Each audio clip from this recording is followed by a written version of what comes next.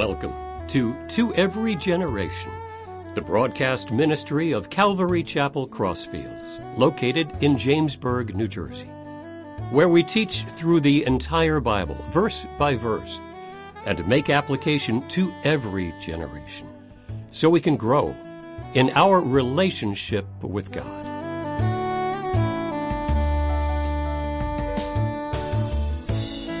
So this morning we're going to be in Revelation 21. It's the last book in the Bible. Revelation 21. And the last time we've been in this chapter, this will be the third sermon. Try not to rush it because New Jerusalem is, and people are like, what's New Jerusalem?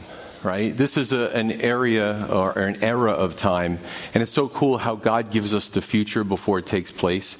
You realize that in the last year, things have happened in our world and our country that are moving towards the fulfillment of Scripture. It's actually, we live in exciting times. It's kind of a mixed bag because you turn on the TV and you see sorrow and sadness. But we also know that, the Lord has greater things for us and for all people who trust in Christ as their Lord and Savior. So He gives us an idea of what's going on today, but He's also giving us an idea of what's going on in the future. So there's we covered all this in the previous chapters. The remaking of the heavens and the earth. The earth is beautiful, and I've talked about this, but it's in a sin-cursed, fallen state. So God's going to remake everything, make it beautiful, make it gorgeous. No more sorrow, no more crying, no more death. The former things have passed away. We read that. Again, something to look forward to as believers, something to give people that we know that we love hope, co-workers, family members, etc. Well, how come you're not falling apart through all this madness? Well, because this is what the Scripture says. God wants us to have that hope, right? So with the new heavens and the new earth come this city. To us, it's odd because it sort of hovers above. It's not built yet, of course, or maybe it is, and He just hasn't revealed it yet. But does it orbit the earth like the moon, right? If you actually study the properties of the moon, it's actually quite fascinating how it's different than other moons and other planets. But so does this city hover? Does it orbit? What does it do? Well, we don't know a whole lot except for what we read in the Scripture. So there's the New Jerusalem. Now, in this church, we're not afraid to correct our mistakes. You're like, what's coming? No, I didn't misquote a scripture, but I said last Sunday, or the last time I taught, my wife is laughing, is that, talking about how beautiful the earth is in the spring and the buds, and every morning we get up and we look at the trees and the buds coming out, and I say, we planted all of our vegetables, and she said after service, she goes, don't tell them that. There's still some cold days, and we didn't plant all of our vegetables, so I made a mistake. If you spent your life's savings on putting stuff in the ground and it's supposed to get like 37 degrees on Thursday and you lose it, my fault, I'll reimburse you. But just wanted to kind of throw that out there. We listen to our messages afterwards, and if we make mistakes, we do try to correct them even if they're not spiritual mistakes. So we're going to look at the rest of the New Jerusalem, right? We're going to look at the properties of the New Jerusalem. People try to allegorize, spiritualize, but when you look at the details of this chapter, God gives us so much details. This isn't something you could dismiss because, some lazy theologians don't want to take the time to really delve into what's going on. But we're going to look at this in 5 parts, and let's check out some of the things about it. Verse 18 to the end, it says, and the construction of its wall, this city, was of jasper, and the city was pure gold like clear glass. And the foundations of the wall of the city were adorned with all kinds of precious stones. The first foundation was jasper, the second sapphire, the third chalcedony, the fourth emerald. I personally think sapphires and emeralds are gorgeous. I don't have any, but I've seen them. The fifth sardonyx, the sixth sardius, the seventh chrysolite, the eighth beryl, the ninth topaz, the 10th chrysoprase, the 11th jacinth, and the 12th amethyst. And the 12 gates were 12 pearls. Each individual pearl was of one pearl, and the street of the city was pure gold like transparent glass. But I saw no temple in it, for the Lord God Almighty and the Lamb are its temple. Remember, this is John the Apostle. He's being shown things in the future. He's being shown things that probably if he could reach out, he would be like, boy, this is so amazing. I could practically touch it. What state he was in, how did God do it? We have no idea. But he told John, write these things down. And this was roughly 1900 years ago to give, future believers hope, no matter what type of persecution or personal things we go through. God is a God of hope, true hope. So there's no temple, right? God and the Lamb, God Almighty and the Lamb are its temple. And the city had no need of the sun or the moon to shine in it, for the glory of God illuminated it, and the Lamb is its light. Lamb, of course, meaning Christ. Jesus is always known as the Lamb because what was the signature thing that Jesus Christ did is that he died for our sins. So he will always be known throughout eternity of the one who came from heaven, fully God, fully man, who died for our sins, and we can enjoy eternity because of him. So he's often referred to as the Lamb, even in his glorified state, right? And the nations of those who are saved shall walk in its light, and the kings of the earth bring their glory and honor into it. Its gates shall not be shut at all by day, for there shall be no night there. See, a lot of changes here. And they shall bring the glory and honor of the nations into it, but there shall by no means enter it anything that defiles or causes an abomination or a lie, but only those who are written in the Lamb's book of life. So 1 out of 5 is the beauty of New Jerusalem. This is a beautiful place. The earth is going to be beautiful, much more even beautiful than this present creation. The heavens are going to be changed, right? We looked and we saw in Genesis the hydrosphere, which gave rise to a perfect tropical environment no matter where you are on the planet. They're still finding flash-frozen animals with vegetation in their stomach, right? What does that indicate, right? Vegetation rots. But to be flash frozen and it to be still green and verdure and almost you could eat it, right? It had to be a flash freezing. And that's what happened during the flood. The hydrosphere came down. There's a whole scientific, topographical, geological explanation to what happened and how the earth is and how we find artifacts today. So I can surmise about what I think God might do, but at the end of the day, I can only tell you definitively what the Scripture says. No pastor, no Bible teacher is going to do this justice. It is designed to give us hope. It isn't designed to answer all the little tiny intricacies because ultimately God knows it's going to be great. So we see the beauty of the New Jerusalem. And we covered all the way up to verse 17, the last 2 Sundays. But here in verses 18 through 21, we see something interesting. We see walls, foundations, gates, apparently gorgeously arrayed with these gems, these translucent stones. Some we're familiar with. Some we translate them and we're not really sure. There could be some things that are literally out of this world that God created outside of this creation. And again, John's doing his best to describe these things. But when we see it, it's going to be amazing. So what do we find here? We find red, blues, greens, golds, yellows, black, white, pearl. And again, they're not just colors, right? Recently, my wife does the designing in our home, and she said, we got to change the color of our front door.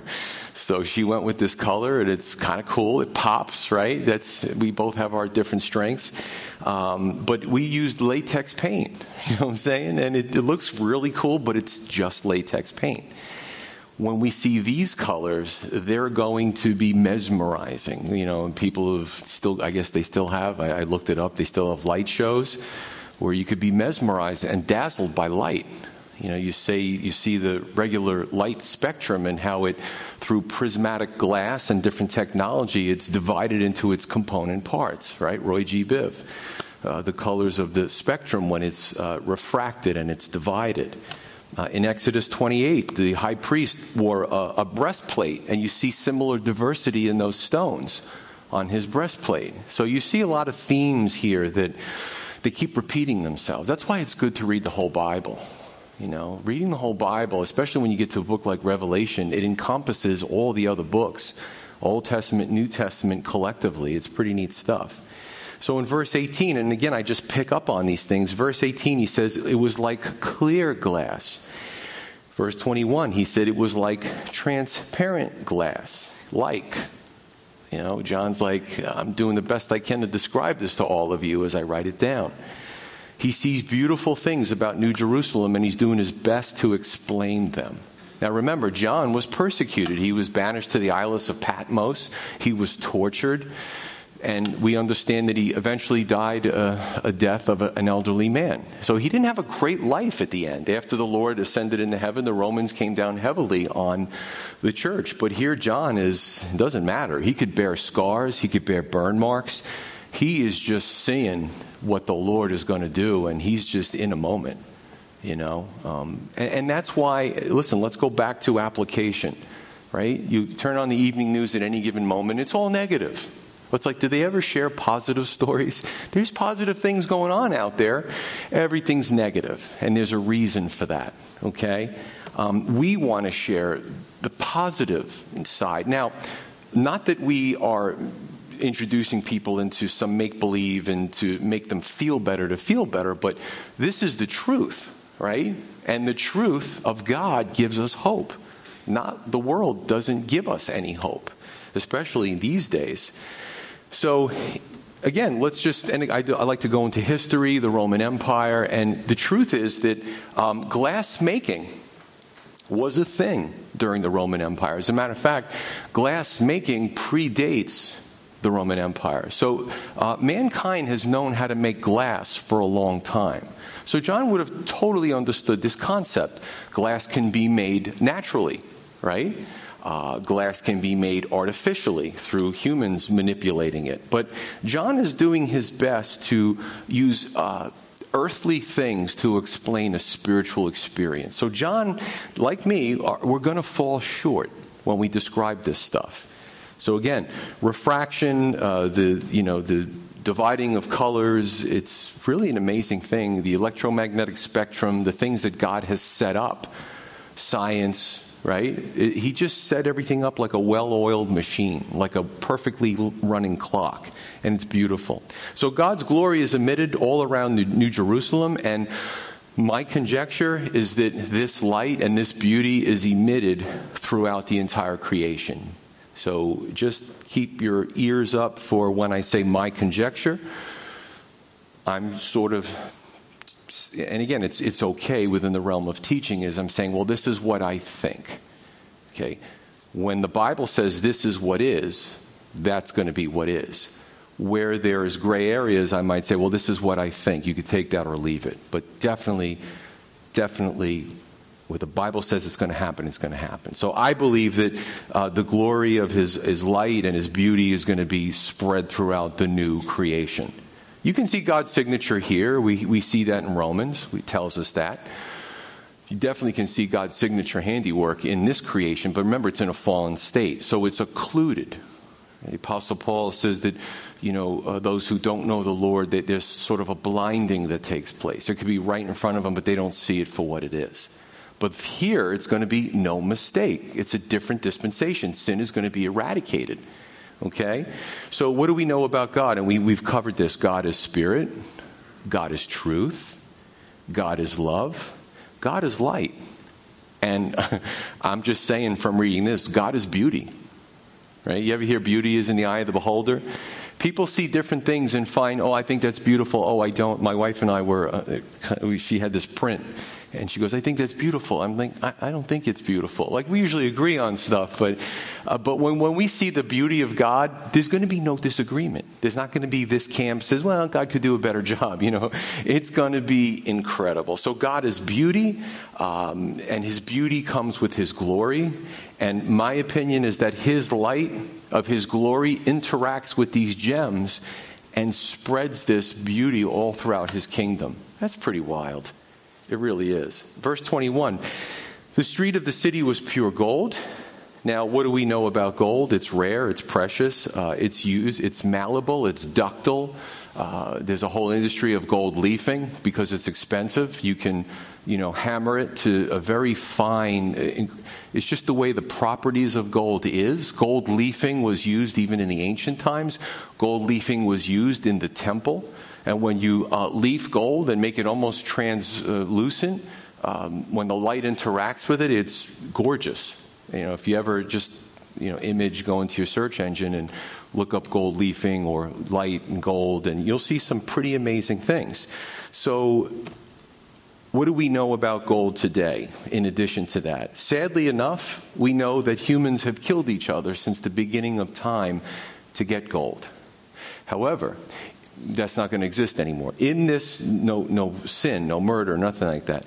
But in this dispensation, gold on the streets, gold will be as common as asphalt is to New Jerseyans, right? Wherever you go in New Jersey, there's asphalt and concrete everywhere. That's the way gold is going to be. And then, listen, there's some, I like working with concrete. I like watching it cure and, seeing the job that I did building things. But there's no beauty like fine hammered gold. So it's just going to be gorgeous, right? Actually, in August of 2020, did you know that gold went up to over $2,000 an ounce? Gold has skyrocketed in the last really 20 years. In 1999, it was around $300 an ounce. It's really shot up there. It's going up again. An ounce is it's like nothing, right? But what do we know about God's creation? We know that gold, gems, what's precious here in 2021 will be superfluous there, right? I was changing the channels, and there's this show, these gold rushers. I couldn't do what they do. I like to see results fast, and they run through all these stones and, stuff in these mountains through these machines, and they go, oh, look, and they find like a little tiny piece of gold, and they put it in their container, and they got to get so much to pay for the machines and make a day's wage. To me, that would be a sentence. I just don't have the patience for that. So, but here, it's just everywhere, right? I want to just let's talk about spiritual things, right? Matthew 6:19 through 21. Jesus says something very interesting. Because people had the mindset back then too, and listen, we should save, having a pension, a 401k, whatever. That's fine. We think, well, gee, how long am I going to live? How much money do I need? There's nothing wrong with that. But it's the obsession over the things we accumulate here that becomes problematic. Seeing death for so many years, I can tell you that people passed away. A lot of them didn't expect it. And many a house has been filled with dumpster loads full of stuff everywhere. Because sometimes, by nature, as human beings, we become hoarders. We accumulate and accumulate and accumulate. What does Jesus says? He tries to get us to change our perspective. Because the stuff that we accumulate here is only for here. But the things we accumulate towards God last into eternity. So he tries to get us to change our perspective. In verse 19, he says, do not lay up for yourselves treasures on earth where moth and rust destroy and thieves break in and steal. And inflation can kill what's in your bank account too. So, there's a lot of perils with what we lay up here. Verse 20, but lay up for yourselves treasures in heaven where neither moth nor rust destroys and where thieves do not break in and steal. For where your treasure is, there your heart will be also. So a great portion of Scripture. And I guess my question to us is, what are we storing up here? Right? How much is enough? How much of it becomes an obsession where that's all we focus on? And then even as believers, we're still pulled by those strong physical, temporal draws. And we become ineffective. We can become ineffective for the kingdom of heaven because we're so focused on earthly stuff. Amen? So we got to look into this. What are we storing up for in heaven? Do we know what our spiritual gifts are? Are we using our gifts? Are we trying to somehow bring comfort to people who are hurting and struggling? People are losing their jobs. People are, unemployed. There's a lot of things going on in New Jersey. And the rest of the country, for that matter. And again, like I mentioned before, I was an economics major in college. Superinflation, regular inflation, if you have a few $1,000s in your bank account, depending on how bad inflation gets, it could be worth half of that in a year. And unfortunately, the way money's being printed, that's what's going to happen. Other countries buying our debt. So we're seeing things today that you just have to let it go. And I think about that too. It's like, all right, I got this much in the bank, I got this much coming in, and it's just like, whatever. You got to be smart, but at the same time, you can't obsess over it, right? I mean, everything is a balance in life. So, now they're talking about, and again, I've thrown this in there, Davos Agenda, World Economic Forum, global monetization. What is that going to look like? Well, when the European countries, Western Europe, went to the euro, some countries got hit very hard because they had to assess their economies and what their monetary value was worth. But everybody's got to go into the euro, so that means you're going to get, what kind of rate of return are you going to get on your individual piece of money to get into the euro? And a lot of people got hurt. A few crashes ago, my mom had money in a 401k. She's a nurse, and she lost a huge percentage of her savings. This world is an unstable place, folks. The people in power are always going to be insulated. But at our level, these are the perils. So why obsess over it? Do the best you can. I'm not saying don't. But at the same time, our more primary focus needs to be the things of God. So here we're talking about what the New Jerusalem looks like. We're talking about gems. We're talking about 2021. And everything has to be put into perspective. So jumping into verse 22, I'll read that again. So John says, I saw no temple in it, for the Lord God Almighty and the Lamb are its temple. So 2 out of 5 is there's no temple. It's a temple. Temple is something interesting because this was a place where, humans screw up. We sin, we cause our own problems. It's been happening since the beginning. And God has always been the type of God, he's a relational God. He always wants to get close to us. He wants to fix, like any good parent, when we mess up. But we also have free will. So there's only so much he can do. He can set the system up, and it's up to us to either engage with him and get close to him or not. So what is a temple? Well, a lot of religions of the world have temples. A temple is a place where you meet God, so to speak. If you look at the wilderness wandering, it was a tabernacle. It was more of a portable temple that God would tell them stop here, and they would set up camp. The Shekinah glory and the glory of God and the priest, and it was pretty fascinating. And then under King Solomon, it became a permanent structure, right? The Holy of Holies and the manifestations were an amazing thing. So this is the temple. However, there's no temple here because that's how close the Lord is to us. There's no special class. There's no need for priests. Jesus was our ultimate high priest, right? He was the sacrifice for our sins, but he also was the priest to officiate the sacrifice to appease the Father that our sins would be forgiven. That's why it's so important to come to Christ. 1 Corinthians 6:19 tells us that our bodies as Christians is a temple of the Holy Spirit. There's pitfalls with that too, not on God's end, but on ours. Think about this, is because even today as sinners, we still, in the Bible says it, we shouldn't, but we can choose to be in the flesh because we're still tied to this body that is bound by sin. How do we know? Because we all die. Right? In the beginning, nothing died.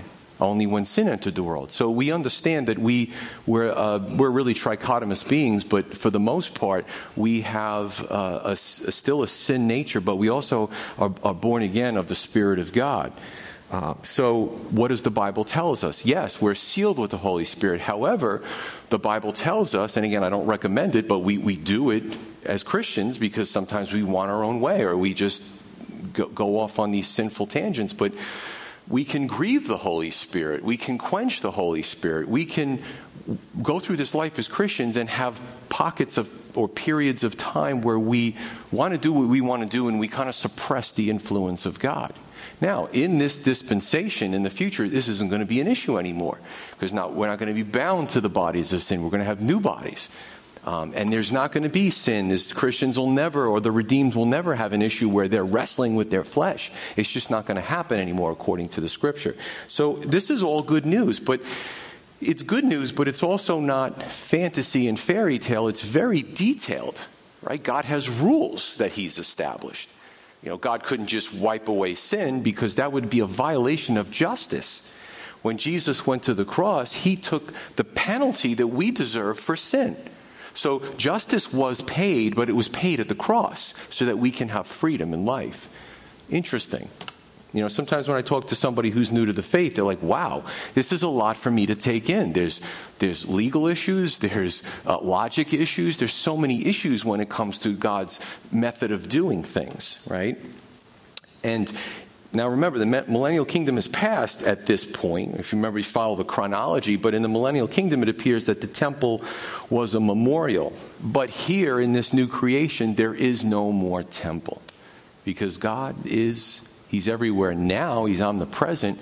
But because there's no sin barrier, He's even closer. And again, He's trying to explain it. I'm trying to explain it. But wait till you experience it. It's going to be amazing. So it goes back to what we said last Sunday, the closeness of God. Now, and again, I'm one of those pastors that I don't like preaching a sermon that's so... let me scratch that. I don't preach a sermon that's pretend. Well, everybody can just walk on air every day, every moment. That's not the reality of this world. When we read the book of Job, Pastor Paul's done a great job with the book of Job. Job struggled. God himself says Job's a righteous man. He's a good servant of mine. But then you see Job struggle with trials. And was God wrong? No, he wasn't wrong. He also knew Job's frailty. So, and as Christians, and I meet Christians, and they're almost afraid to say it to me like I'm going to say, you shouldn't think like that. I feel distant from God. You could say anything you want to me. You can feel whatever way you want to feel. Job felt a certain way, and Job was frustrated with his condition. When we get into this new dispensation, that's not going to be a thing anymore, right? So many. I should do a list of about 100 things that won't exist anymore, which is great when we get into this new creation and this new dispensation. It's very exciting. I'll just say this. We will experience God's presence on a much deeper level there than as Christians we experience on a good day here. Let me repeat that. We will experience God's presence on a much deeper level than as Christians we experience here on a good day. Not only will it be deeper, but it will be more lengthy. And somebody was telling me, he did some work on my house. He was a Christian, and we got into a discussion. He goes, I think I experienced a miracle the other day. And he's telling me the story about this epiphany that God shared with him, and I rejoiced with him.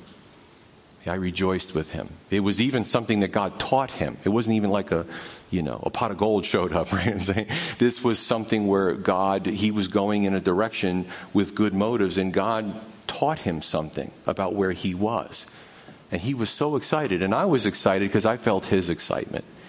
So we do experience those awesome things, but it's going to be expanded, and it's going to be unending when this happens. So verse 23, we continue. The city had no need of the sun or of the moon to shine in it, for the glory of God illuminated it, and the Lamb is its light. So 3 out of 4 is that no need of the sun or moon to shine in this New Jerusalem, or probably for that matter anywhere in the new creation. The glory of God and the Lamb are its illumination. And we're starting to see a pattern here. The pattern is that there's nothing to distract us from our relationship with God. Now, hopefully you're into the message. Some of you, a small percentage, might be trying to pay attention, but something that happened recently is bothering you.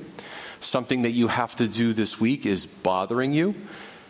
So in this world, in this part of where we are in this fallen creation, there's always distractions. As soon as you walk out of this church, you can go to get something to eat. You could be distracted by something. I will tell you what, you turn on the evening news, you are definitely going to be distracted by people who want to distract you. And then we start to you ever watch TV and you start, I don't watch a lot of TV, but then I just turn it off. It's because I can start to feel it change my mood. I'm being distracted. I need to go do something else or call somebody that I haven't talked to in a while, whatever the case may be. This world is filled with distractions. However, the pattern here is God's like, I'm not even going to give you an SUN. I don't want you to be distracted by that. I don't want you to be distracted by a sin-marred creation. I'm going to remove that. God's attitude is, it's just me. Enjoy. And he's God. So I'm looking forward to that. Genesis 1:16, let's go all the way back to Genesis. It says that God made two great lights, the greater light to rule the day and the lesser light to rule the night. And I love the people who criticize the Bible, and we didn't really know this until space travel and telescopes and stuff. They'll say, aha, the moon doesn't give off its own light. No kidding. If you look into the Hebrew, what God was saying was the sun gives off its own light. It comes from within, but the moon reflects the light of the sun, and therefore it's a lesser light. It says it right in the scripture. So that's the way God designed it.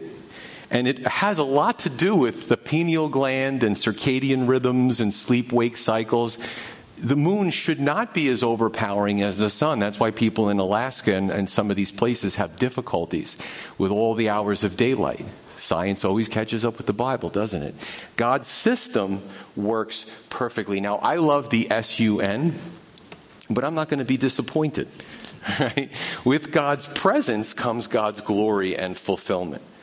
And folks, we get into these even discussions, and people say, well, what if, you know what it is? As human beings, we're creatures of habit. It has to do with our brains. Our brains like habits. That's why addictions are so hard to break. The brain gets into these routines, and there's neural digging, and there's chemical changes, and you can teach your brain to do anything new, and it'll do it. It'll oblige you. It's like a supercomputer that God gave us to fit in our skulls. So we're creatures of habit. We like routine. And again, I don't judge anybody, but people say, well, so there's no more sun. Wow, I don't know how I feel about that. Trust me, you're going to feel great about it. Well, there's no more this and there's no more that, and what about this? I got to be honest with you. If ever I start going in that direction, I have to think to myself, whatever God provides is going to be so much better than what we deal with here. Amen? I mean, this is God we're talking about. Could you imagine getting there and, there's like a complaint department. All the redeemed come to God and say, this isn't working right. I don't like the color of that. It's green when it should be blue. Please. So, sometimes I have to self-talk, say, all right, dummy, I'm talking to myself. This is God we're talking about. So, but we get into this because we're creatures of habit. Even, check it out, a little psychology here is some people get into cycles of dysfunction, right? And they are creatures of habit and dysfunction. And you try to rescue them, do an intervention or whatever, for whatever it is, but they want to stay in their dysfunction. That's how strong habits are and routines. So even the best believer can get caught up a little bit in, there's no sun. I hope, at the end of the service, somebody might text me and go, there's no sun, ? And I have a lot of people with a sense of humor that watch, so I'm sure, I bet you there's a text right now that says, there's no sun, ? And I'll send a smiley face emoji to them. Emoji, ooh, I'm learning the language. So, verse 24, I hope I said that right. Correct me if I didn't. It says, and the nations of those who are saved shall walk in its light, and the kings of the earth bring their glory and honor into it. So 4 out of 5 is the saved nations walk in the light, and the kings bring their honor to it. Now, this is a little tough, and sometimes, we're on a roll here. Things are going pretty smoothly, and then you kind of come into a verse like this, and and then you talk to other Bible teachers, and you're like, what's your take on this? So every once in a while, we hit a little bit of a speed bump. Who are these people? Are these the nations that in the millennial kingdom, at the end, when there was that last battle against God, inspired by Satan, that they sat out and said, no, that's crazy. God's been good to us. They get maybe saved toward the end of the millennial kingdom, and those are the nations that he's talking about. I'm probably reading too deep into it. Just suffice to say that it's similar to those ancient practices where, the monarch would receive, a good monarch would receive the heads of state of the different nations to come and make that pilgrimage to honor that monarch. Now, this is, of course, God, so he's the best leader we could ever have. Some have speculated that, and let me just caution you, we don't know, but some have speculated that God creates a new order of species, right? He has the angels.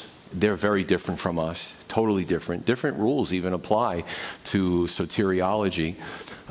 You see the living creatures in, the early parts of Revelation 4 and 5. They're before the throne. They seem different than the angels. And then you have humans, right? And then you have animals. So God's busy, plant, vegetation. Like He creates all these different orders. But is there another order? Does He start again and create another species? I don't know. And we can't say definitively. Pastor Joe said, no, Pastor Joe didn't say. I'm just throwing out there the conjecture that other people have, and I like to do that. So, as like children, we oh, Daddy, what's it going to be like? What's it going to be like? And he might just say, you'll see it when you see it. But it's going to be great. You're going to enjoy it. So either way, the heads of state or they pay homage to the potentate, the sovereign, which is God. Verse 25 through 27, last few verses. Its gates shall not be shut at all by day, for there shall be no night there. And they shall bring the glory and the honor of the nations into it. But there shall by no means enter it anything that defiles or causes an abomination or a lie, but only those who are written in the Lamb's Book of Life. And we can understand verse 27 because whether you got the Apostle John in the Roman Empire, the culture was so decadent. But 2021, is the culture any better? With all our advances in technology and sciences and all the really neat things that we've developed as a human race, we're still decadent as a culture. It almost seems like in our culture, it almost seems like the people who do the worst things get the most accolades in our society. The more edgy, the more raunchy, the more, So John understood, like we understand, God's like, listen, this is not going to be a thing in my kingdom. No lies. We see lies all the time, especially in the political realm. No abominations, nothing that causes defilement will be in my new dispensation, and I look forward to that. We're concerned for our children, the small teens, 20s, and so we're always concerned for our children, no matter how old they get, but especially if they're young and impressionable. What are they listening to? What are they watching? Who are they following? It's a dangerous world. It's a dangerous culture when you know the things of God. You want your kids to be on the right path. But again, ultimately, they have that free will. So there's a lot of things here. 5 out of 5 is the gates aren't shut. There's no night. There's nothing that defiles. And this, to me, speaks of security, right? When I was in the world working, I was trained in security surveys. I did commercial, residential, and, light was a big thing, occlusion from windows, locks, all that kind of stuff. They would send me to a person's house. They just moved in. They said, hey, we'd like a security survey. We do it for free. And security is a multi-billion, probably a multi-trillion-dollar industry when you think of security in a world. Listen, there's no utopia, folks. I know political people have been trying to make utopia since the Tower of Babel, okay? Since the beginning of time. There is no utopia. There are bad things that happen in this world. So security, there's no country that says, oh, we don't have to worry about security. Now we have to worry about security in our computers. Hackers, right? And you got to keep the bad guys out. You got to keep them from stealing your money and all that kind of stuff. So here, it's not a problem. And there's no more night. Jesus said that the evil deeds are done by men, right, in the darkness, right, in the cover of darkness. And I tell you, people are so brazen today that you're starting to see videos of people committing crimes in the light. But normally, you wouldn't want your identity to be seen. So, again, it shows you where we're going as a culture, where people are doing daytime brazen things, and they know they're being recorded, and they just don't care. So this is what you have going on. Walls, gates, doors, locks today. It's not a problem there. It's not a problem there. So then the logical question, Pastor Joe, is why are there gates, walls, blah, blah, blah. And I'm going to go back to what I said last Sunday, that memorialization. The gates are always open. There's no night. There's nothing that comes in and defiles. So, when you go to bed at night, hopefully you lock your front and your back door, right? Your windows are locked, especially in your kids' rooms. I'm kind of moving into the security thing, right? But that's unfortunately the world we live in. But here, it's not an issue. They're there, but they're open. There's no soldiers. There's no police, Romans 13. We have an imperfect system here. But there, it's not going to be an issue. And there's no night. So this thing I enjoy because I've always, since my late 20s, I've struggled with sleep issues. I actually had a major surgery for sleep apnea many years ago. And, sleep is the bane of my existence. I'm always trying, I bought like a tryptophan and you try all these things, pillow toppers. I get pressure points in my shoulders, and it's like, Pastor Joe, that's too much information. But I like this, and I'm really looking forward to this because sleep is a pain in my butt. There's no night. How does that change things? Because, now check this out, there's like a circuit in the human physiology. Light comes in, it's received by the eyes, it travels up the optical nerve into the brain. The pineal gland is in the base of the brain, and when there's a certain perception of light, it shuts down its production of melatonin and certain hormones that it secretes. When the light drops, that's why they say, here, I give you a lot of good information from the pulpit. You really shouldn't be on your computer within a few hours before going to bed, because that blue light does something to that whole system which can cause your sleep to be interrupted or to delay the melatonin process that's natural through the body. I have some nurses here. I have half a dozen right now, so you guys can correct me if I'm saying anything that's wrong.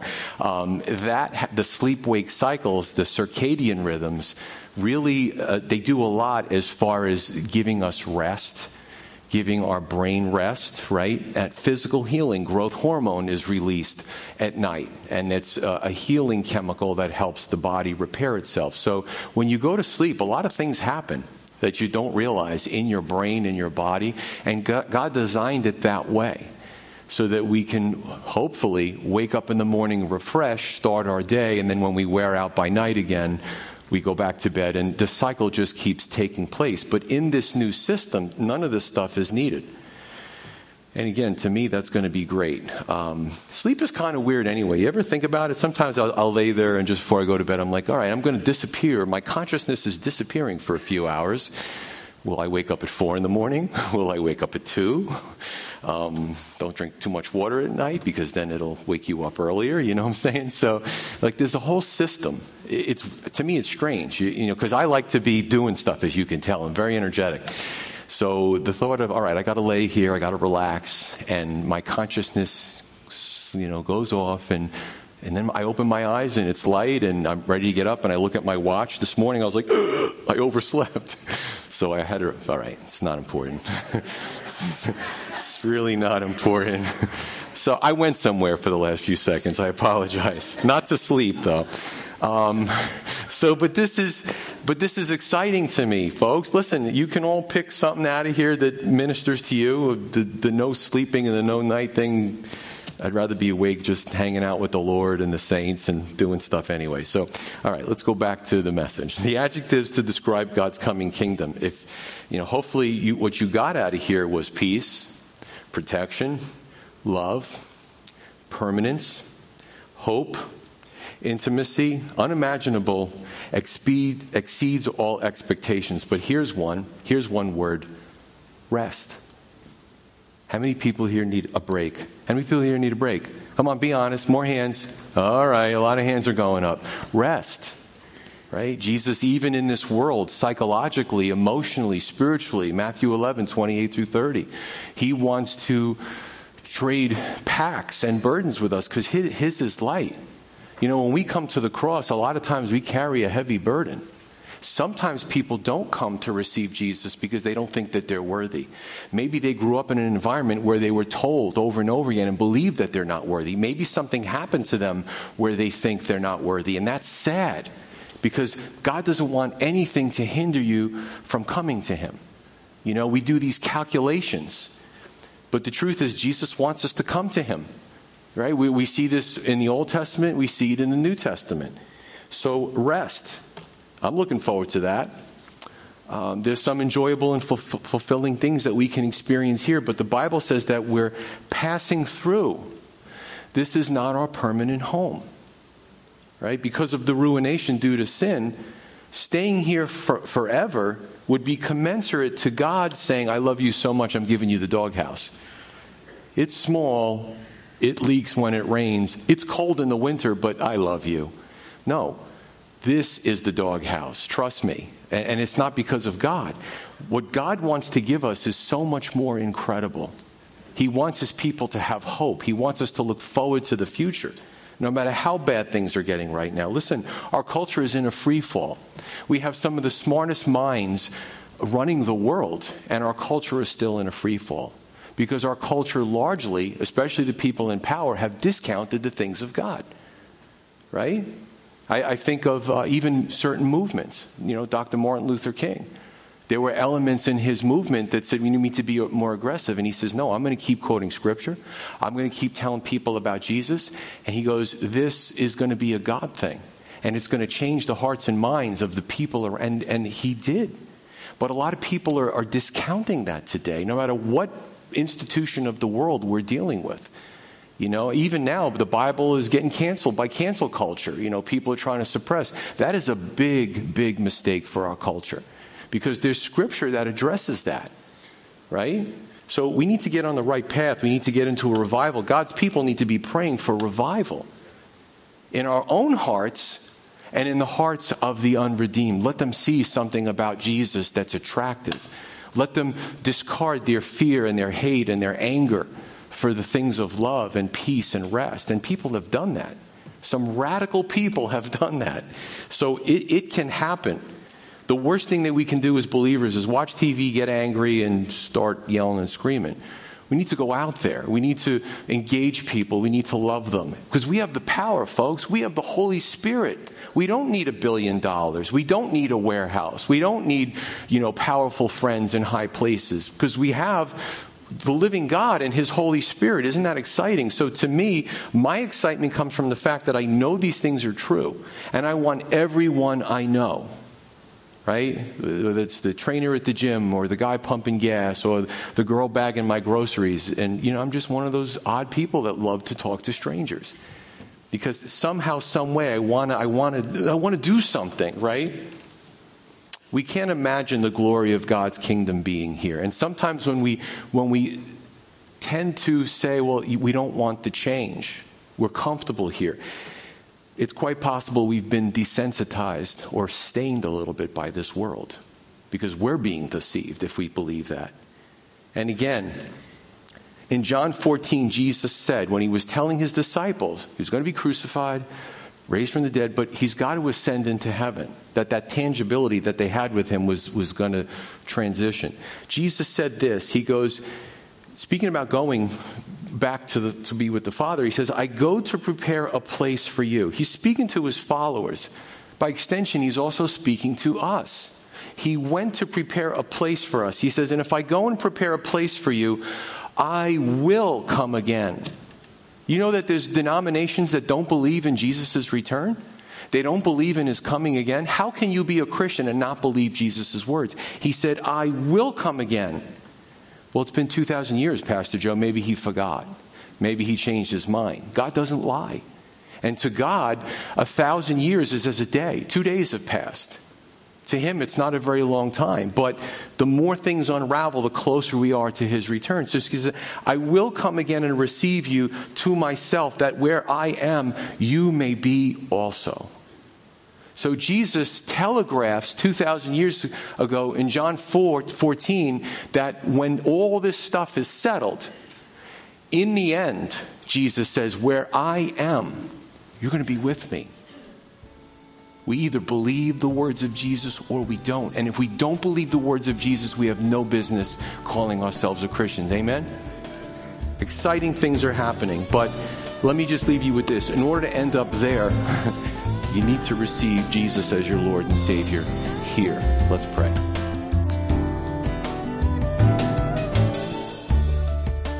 You've been listening to Every Generation from Calvary Chapel Crossfields.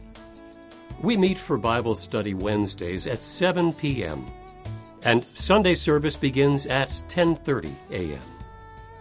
On Sundays, we have children's church for all ages, in addition to infant and nursery care. You can find out more about the ministry here at Calvary Chapel Crossfields by going to www.cccrossfields.org, where you can also watch or listen to previous messages. If you have any questions or have a prayer request, please email us at contact@cccrossfields.org. Thanks for listening, and may God bless.